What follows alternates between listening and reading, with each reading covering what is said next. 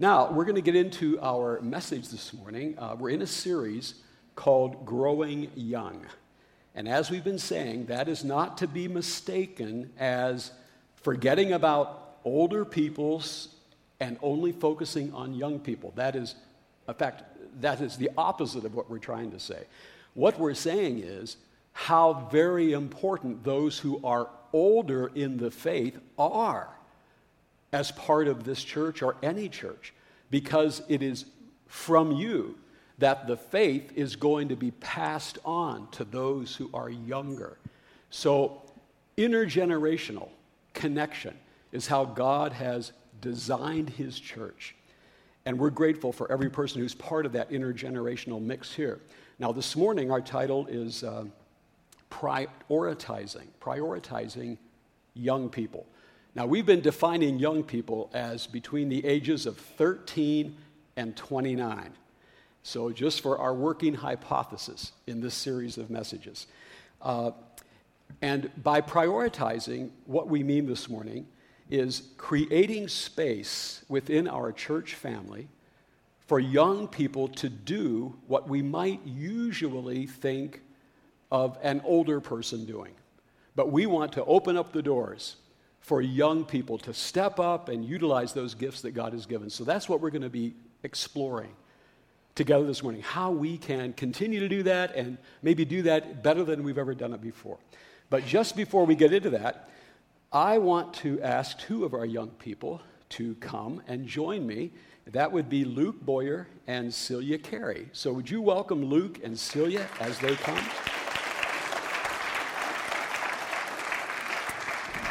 All right, okay. Now, I have just 2 or 3 questions for each of them, and the first one I'm going to give to Luke.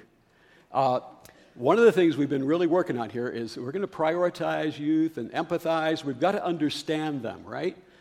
So I learned recently that Luke knows how to floss. Now, all right. Now, for those of you that are, for those of you that are probably 50 and over, maybe even 40 and over, flossing is something we do with our teeth, right? Okay. Well, there's a new definition, entirely unrelated definition to flossing. And so Luke, I've heard, is an expert. And so I've asked Luke if he would just take a moment and give us all a lesson today. All right, Luke, go after it. Go for it. All right. Now, Celia, can you do that? All right. I can't, okay? But Luke, great job. Now, I'm going to come back to Luke in just a second with a question, okay? Now, here's a question for Celia. I'm going to give you this microphone, Celia. And, step up this way a little bit, you guys. Yeah, closer. Luke, step right there. There we go. Make sure you're in the light. All right, Celia, here's the question. Can you share a time when an adult, other than your mom and dad, made you feel like you were really important, that you really mattered, they saw your gifts, their abilities, and gave you opportunities? So who would that person be, and can you tell us how that made you feel, just being viewed by an older adult who noticed you and made you feel like they saw something really important in you? My 1st to 8th grade music teacher, Mrs. Randolph, was just a constant support, and she was always encouraging me to pursue music. And besides that, the subject that she taught me, music, she encouraged me to look at some of the technology that she had. She had a lot of music technology and just different programs that really interested me in technology and using it for things other than video games. She was also my choir teacher, and it made me feel really special when she had to leave the room sometimes. And so for choir warm-ups, she would let me lead them. So that made me feel like I was more than just another kid she had to deal with. She had a lot. All right. And when did you say that began? When did she first give you those opportunities? It was around 5th grade. Fifth grade. That was when... And what grade are you in now? I'm 8, 9. I'm in 10th grade now. So, all right. So that's been a lasting influence, a big impact upon your life, just because your teacher saw you and noticed you. All right. All right, great.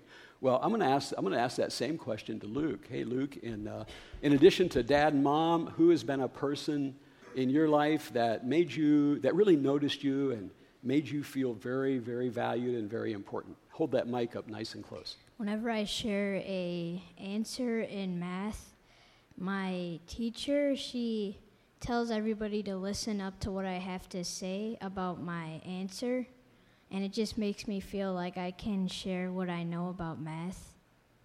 All right, excellent. That's tremendous. She's giving you the opportunity in front of the class to share a skill you have, and that's a great skill to have, all right? Mathematics, that's a good one, Luke. Okay, here's another question. Celia, most of the people on the worship teams that we have here at Calvary Church are older than you. In fact, I was thinking about this. I think maybe you're the youngest on our worship team. I'm not sure about that. Randy can correct me on that. Okay, all right, I'm right. Okay, I'm good. So how did it make you feel when this opportunity to play the keyboards on one of the worship teams, that opened up for you and this ministry was entrusted to you even though you are the youngest person on the team? Tell us a little bit about that. Well, it made me feel very valued because I got the opportunity to do that when there's many other people who can play the keyboard here, but I was the youngest, probably most inexperienced with playing piano, but I got that opportunity anyways. All right. I learned that the music team puts in a lot of work. Like I learned on Saturdays, you have to be up really early, like 8 o'clock. 8 o'clock to be up here and practicing, so right. It sounds really good on Sundays. All right, Celia, and we're grateful that you are using your gifts there. Luke, let's see, Luke, I heard that you are a leader on Wednesday night at our Awana program. You work with the boys, the girls down there, and so what do you do? What do you do down there to help the kids? I tell them to, sometimes I work with their verses that they have in Sparks, because I start out with Sparks, and I tell them, I work with them with their verses. Okay. I can check them off. Excellent. All right. And then, go right ahead. For Cubbies, that's like the second half. I help out with games sometimes. And it's kind of harder with Cubbies. They're just younger, and sometimes they just don't understand. Sometimes they just run around the place. Okay. So. All right. Okay, Luke. Well, hey, I really appreciate you guys coming up here just to give us a little glimpse into how God's blessing your lives and how you're feeling like some older people have recognized you and are placing some priority on what they see in your lives. So let's show our appreciation once again. Thank you, guys.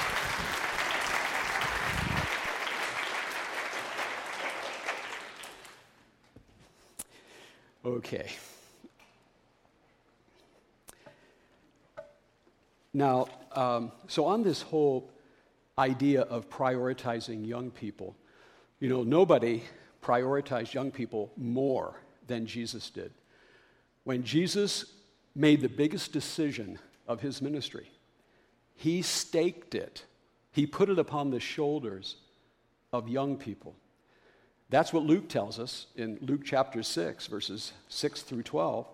Let me read this for you. One of those days, Jesus went out to a mountainside to pray, and he spent the night praying to God. When the morning came, he called his disciples to him and chose 12 of them, whom he also designated apostles.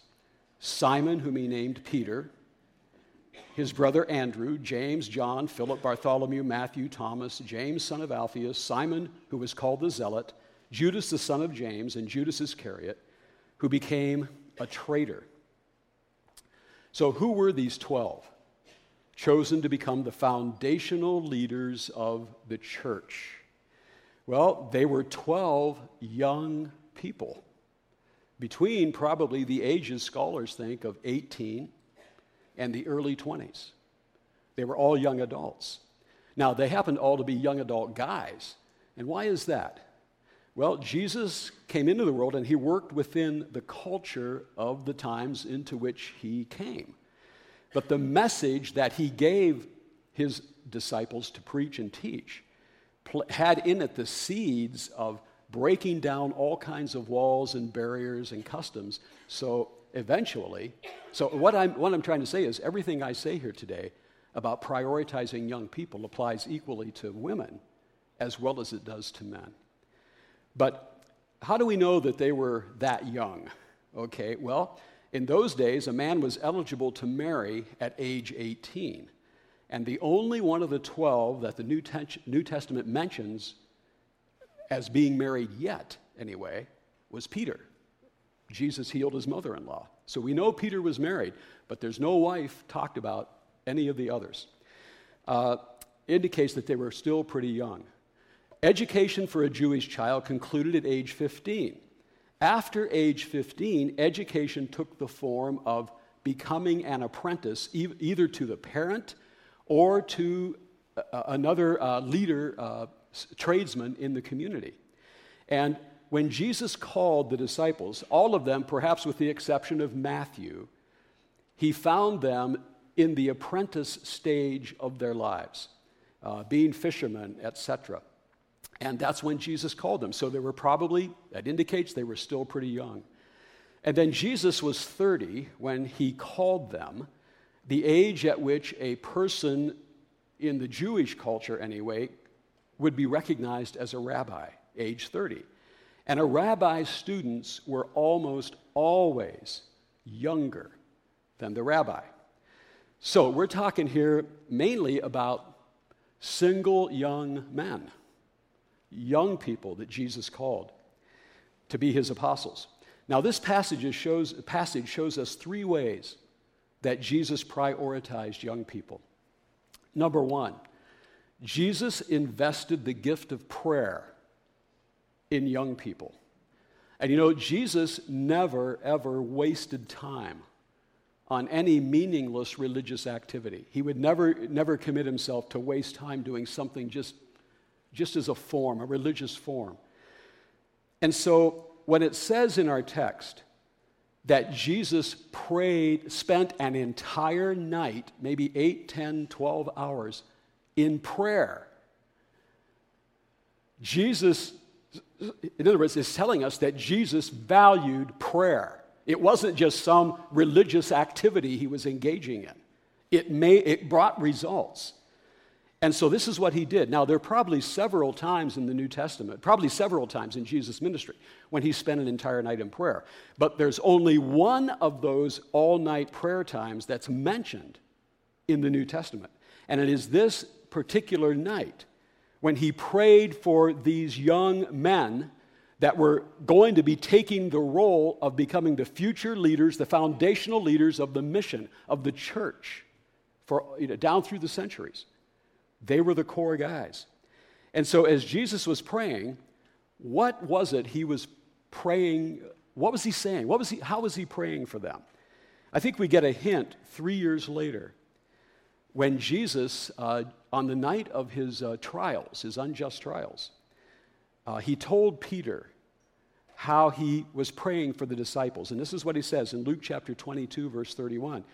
He says, "Simon, Simon." Now he calls Peter Simon, which was his given name. He says it to him twice. In other words, Jesus is saying, Peter, Simon, look, listen to what I'm about to say. And this is what Jesus says: Satan has desired to sift you as wheat. But I have prayed for you, Simon, that your faith may not fail. Now, what does it mean to be sifted like wheat? Well, here's a description of what the ancient grain sifting system looked like. It happened on a threshing floor.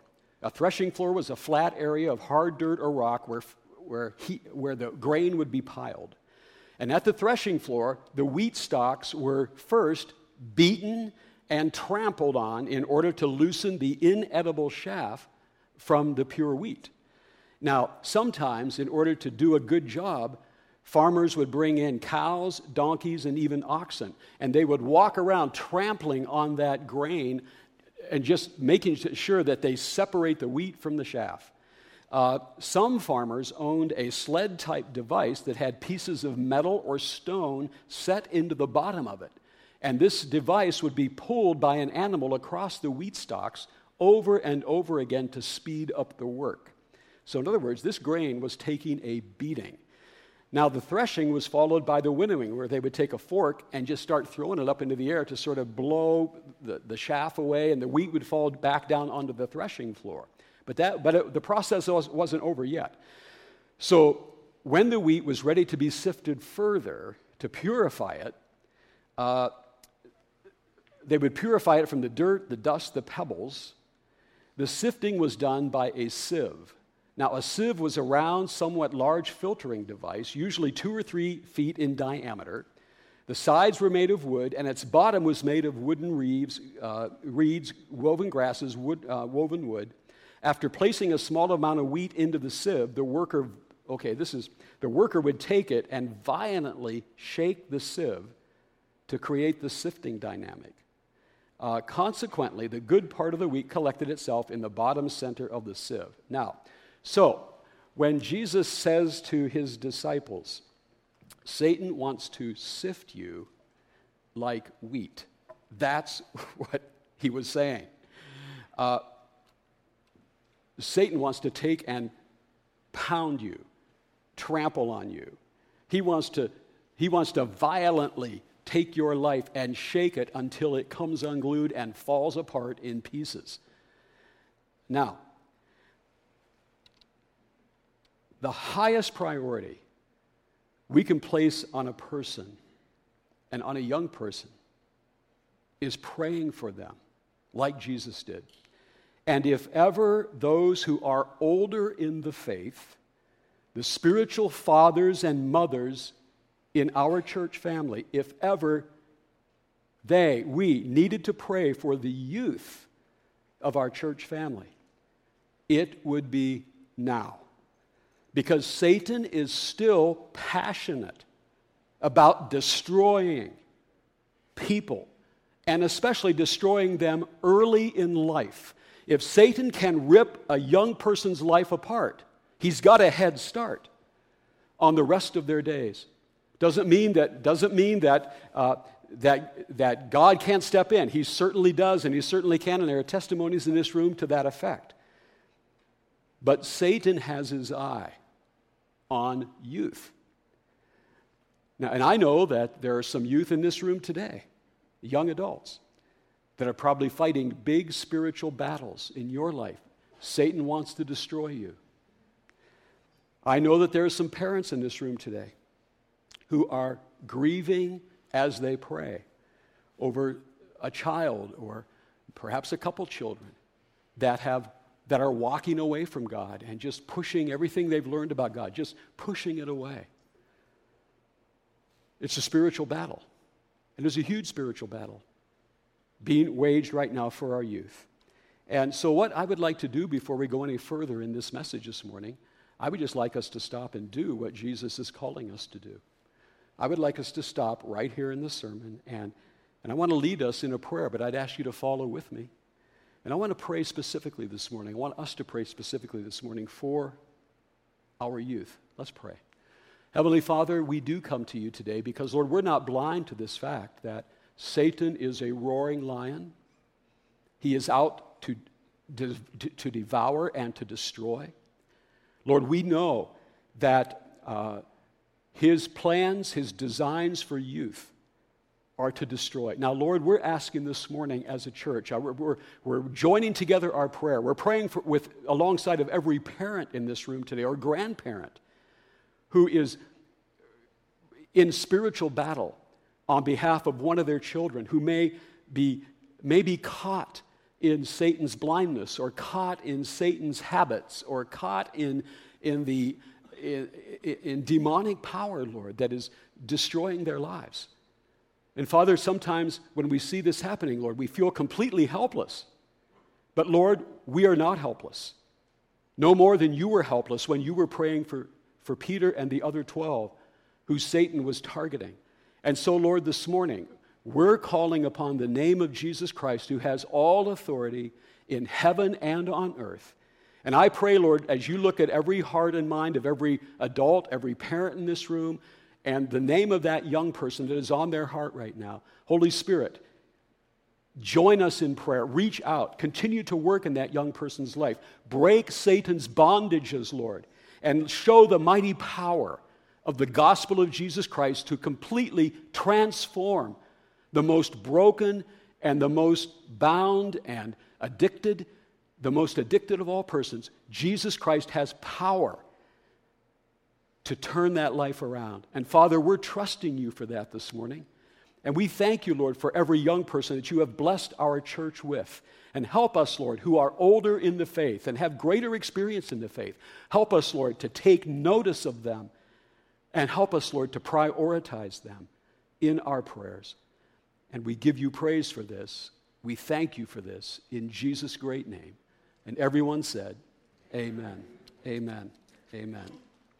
So, I believe this, that when we make our first priority to be prayer, that is going to open up the door to show us some other ways to prioritize our youth.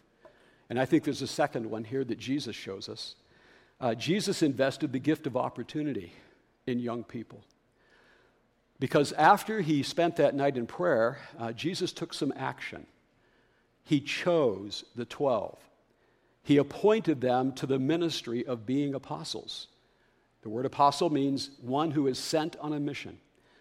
And he did this even though he knew they lacked experience. Even though he knew they had a lot to learn. Even though he knew they had a lot of rough edges. He still called them and gave them this gift of opportunity. Now, there were probably a lot of people from the community who knew these 12 guys who may have thought Jesus was making a really unwise decision here to take unseasoned, untrained young people and give them such heavy responsibility. And we might see how some of the people thought that. You know, think about Peter. Peter had a big disease. He had foot and mouth disease. Peter had huge ego problems. He was getting himself into trouble with Jesus all the time. Now, his brother Andrew was the opposite. The picture we get of Andrew in the New Testament is that Andrew was very much an introverted person. He was very shy and backward. And so here you have Jesus. He chooses Peter, who's the extroverted, extreme extrovert, and he takes his brother Andrew, who is probably on the other side of the spectrum, just a very introverted person. And then he calls James and John, two hotheads, who, when they were in the village, one of the villages of Samaria, they asked Jesus, should we call fire down and just burn this village up? Jesus named them the Sons of Thunder, nickname. Then he called Matthew. Now, this is strange. Okay, Matthew was a tax collector working for Rome, and all the Jewish people hated him. Okay, but Jesus also called a guy named Simon the Zealot. Simon was a radical Jewish nationalist. So he had Matthew and he had Simon in this same band of 12 people who normally would have been at each other's throats. He had Thomas, skeptical, tended toward pessimism. And then, of course, Judas, who had some big character issues that showed themselves at the end of the game. But Jesus gave all of these guys opportunity because he saw in each of them the potential for which they were created. He saw past their youthfulness and their inexperience. And here's what I like about Jesus, and this is still true. Jesus saw them for who they would be, for who they would become. And I think that's a great thing. Every young person in this church, every young person in this community needs older followers of Jesus who see them for who they can be, who see in them the seed of a divine calling that needs some older spiritual farmers with experience in the faith to come and help that seed grow. And that leads to the third investment that Jesus made in the 12. He invested what I would call the gift of mentoring. We might want to call it coaching. Now, in Mark's record of this all-night prayer time that Jesus had when he chose the 12, Mark adds two important words that Luke doesn't give us about what took place there. Here's how Mark says it in chapter 3, verse 14. He says, Jesus appointed 12 that they might be with him. And those are two very important words. What it tells us is that Jesus prioritized these young people in prayer. That's the first thing he did. Then he prioritized them by giving them an opportunity to serve, but then he took it to the next level. He prioritized them by taking time to be with them. He invited them to know him. He invited them into his life to spend time with him. And what were the results of that mentoring? Well, each of the 12, with the exception of Judas, who went on to betray Jesus, went on to do things for God that no one who knew them would ever have thought possible. For instance, Peter spread the good news all the way from Jerusalem to Rome and was so committed to that good news that he was crucified for his faith upside down around AD 66. Shy Andrew shared Jesus in what is today's, what would have been the Soviet Union, Russia.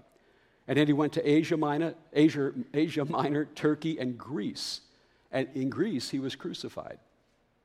And then skeptic Thomas shared Jesus in Syria, and then he traveled all the way to India, and he died there when 4 soldiers put their spears into him. Philip shared Jesus in North Africa and in Asia Minor, where after the wife of the Roman leader in the area came to Christ, the Roman leader had him killed by being hung. And then Matthew shared Jesus in Persia, today's Iran, and Ethiopia. And this is sort of tough, but where Bartholomew was flayed to death, Matthew was stabbed to death. Now, Bartholomew shared Jesus in India and Armenia, where he was flayed to death with knives. And so we get the picture here that in 3 years of prioritizing these young adults and mentoring them and pouring into them, their lives were shaped and molded into dynamic, absolutely 100% committed followers of Jesus Christ who changed the world. Let's go on. James, the brother of John, he shared the gospel in Judea, and he became the first one to be put to death. He was put to death by the sword of Herod. And then James, son of Alphaeus, he shared the gospel in Syria, where he was beaten to death ultimately with clubs. Thaddeus shared Jesus around the Euphrates River area, and he was killed by being shot with arrows. Simon the Zealot shared Jesus and died as a martyr. We don't know exactly how. John, the apostle, shared Christ in Judea and Asia, and then he was exiled to an island called Patmos for many, many years. But he's the only one of those 12 who died a natural death, and that was when he was up in his 90s. Now, it was the mentoring of Jesus, empowered by the Holy Spirit, that brought these young people to depth and devotion in Christ and made them world changers.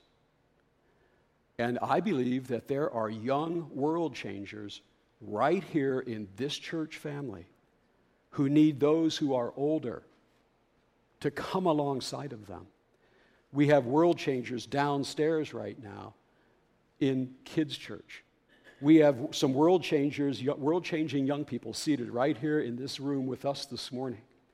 And one of the greatest needs they have from this church, older generations of believers who see them for who they are today and see in them what they're going to be in the kingdom of God. If we as a church step up and reach out to them and pour our lives into them. Now, we already have a list of some young people between the ages of 13 and 29 that have expressed the desire, this very thing I'm talking about, they've already signed up for on a list some older people from our church to take time to sit down and connect with them. And some of our older ones have already signed up. We have some people in their 30s and 40s that have signed up, and we're grateful for that.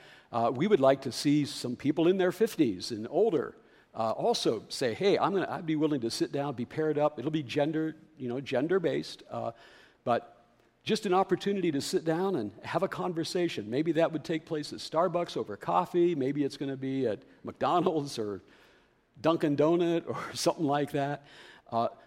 Not complicated, nothing to be scared about. Just an opportunity to sit down, and I think great opportunity to share stories with each other. Young people like to hear. Our grandkids were with us this week, and this past week from Seattle, our youngest grandkids, Ada and Archie. And one of the things Ada loves right now is she likes to hear her dad sit down and tell stories about when he was a kid.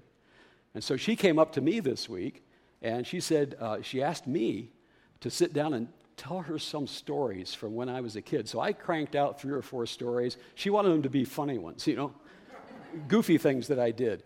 And I didn't have too much trouble coming up with something, so we had a great time just laughing together and bonding and all that kind of stuff. And that's the sharing of stories, opening of hearts. That's where human bonding takes place.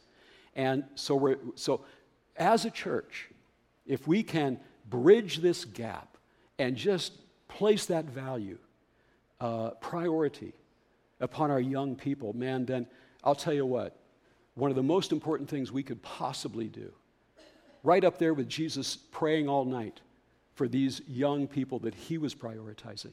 That's the impact of that.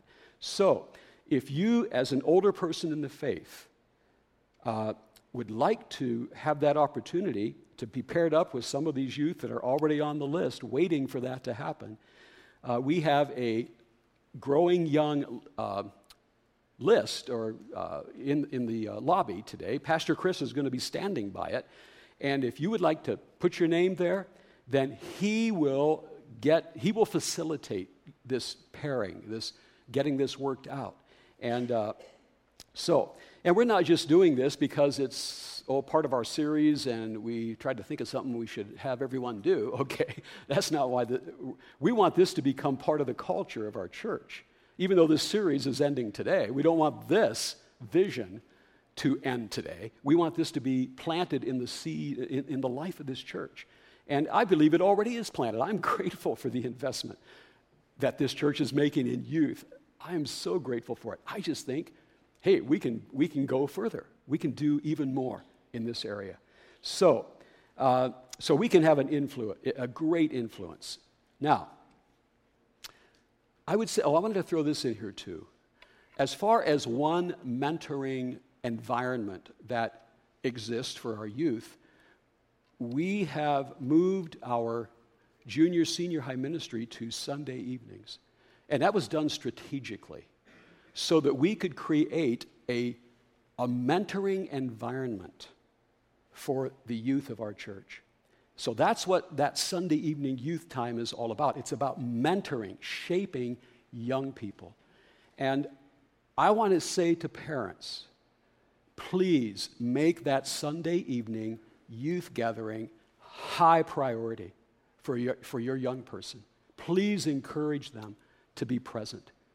It'll be relevant to them. It's going to connect with youth and where they're at, but it's also going to have depth to it. It's going to shape and mold in ways that are age-friendly for them. And so parents, bring them or encourage them to be very consistent and to be part of that. Now, in a moment, we're going to pray. And we're just sort of going to bring this to closure this morning. So the series ends this morning, but this series, like everything we seek to do here at Calvary, Jesus is at the very center of it all. Because Jesus is the only one in history, he's the only one in the universe who came into this world to be the Savior of us all, old or young. He is the only one who bore your sins and my sins on the cross. He is the only one who took all of your sufferings and my wounds. He took them upon himself on the cross. And our part is to come to the place where we personally, seriously and personally place our faith in him and receive him as our Savior. And our situation without Jesus is serious because we are lost in this world and in the world to come. We are lost if we do not have Jesus in our lives. He died on the cross. He went all the way to the extent of the cross so that everyone in this room, young or old, we would have the opportunity to say, Lord, I know I have sinned. I have done wrong in your sight. And I'm lost without you because of my sins. But I believe that Jesus died for my sins on that cross, and I receive him as my Savior. Forgive me of my sins. If you're here today and you've never taken that first, most important step to know Jesus as your Savior, I want to encourage you today. Where you're seated right now, form that prayer in your heart and say, Lord, I receive you as my Savior today. Forgive me of my sins. And I give you all of my wounds and my sufferings, Lord. I'm going to trust you as the one who's going to be with me as I go through pain, and you're going to heal my life. Take that step today. I want to encourage you. And if you take that step this morning, would you could acknowledge that, put a little note on the Connect card you can drop it back there. We'll be praying for you that God will help you grow in that commitment that you've made to Christ. So, I want to pray right now. And if you're making that decision this morning, I'm going to be especially remembering you in this prayer. Let's pray. Heavenly Father, thank you this morning for your Son, Jesus Christ, who came into this world because we were completely, flat out lost. We were a mess, Lord. Lord, I pray for any person in this room this morning, young or old, who for the first time ever in their life is following the tugging of the Holy Spirit on their heart to receive Jesus as their Savior. Maybe there's someone who's been in church all their life, and it's just been a belief, a dead religion. Lord, I pray today that it will become living truth, the truth of the living Christ in their heart as they open up their soul and receive you, Lord. I pray that in the name of Jesus today, Lord, and that you will reveal your presence to them. And that brand new second beginning in life, they will experience that today. And Heavenly Father, we give you praise for this, and we pray these things in Jesus' great and mighty name. Amen.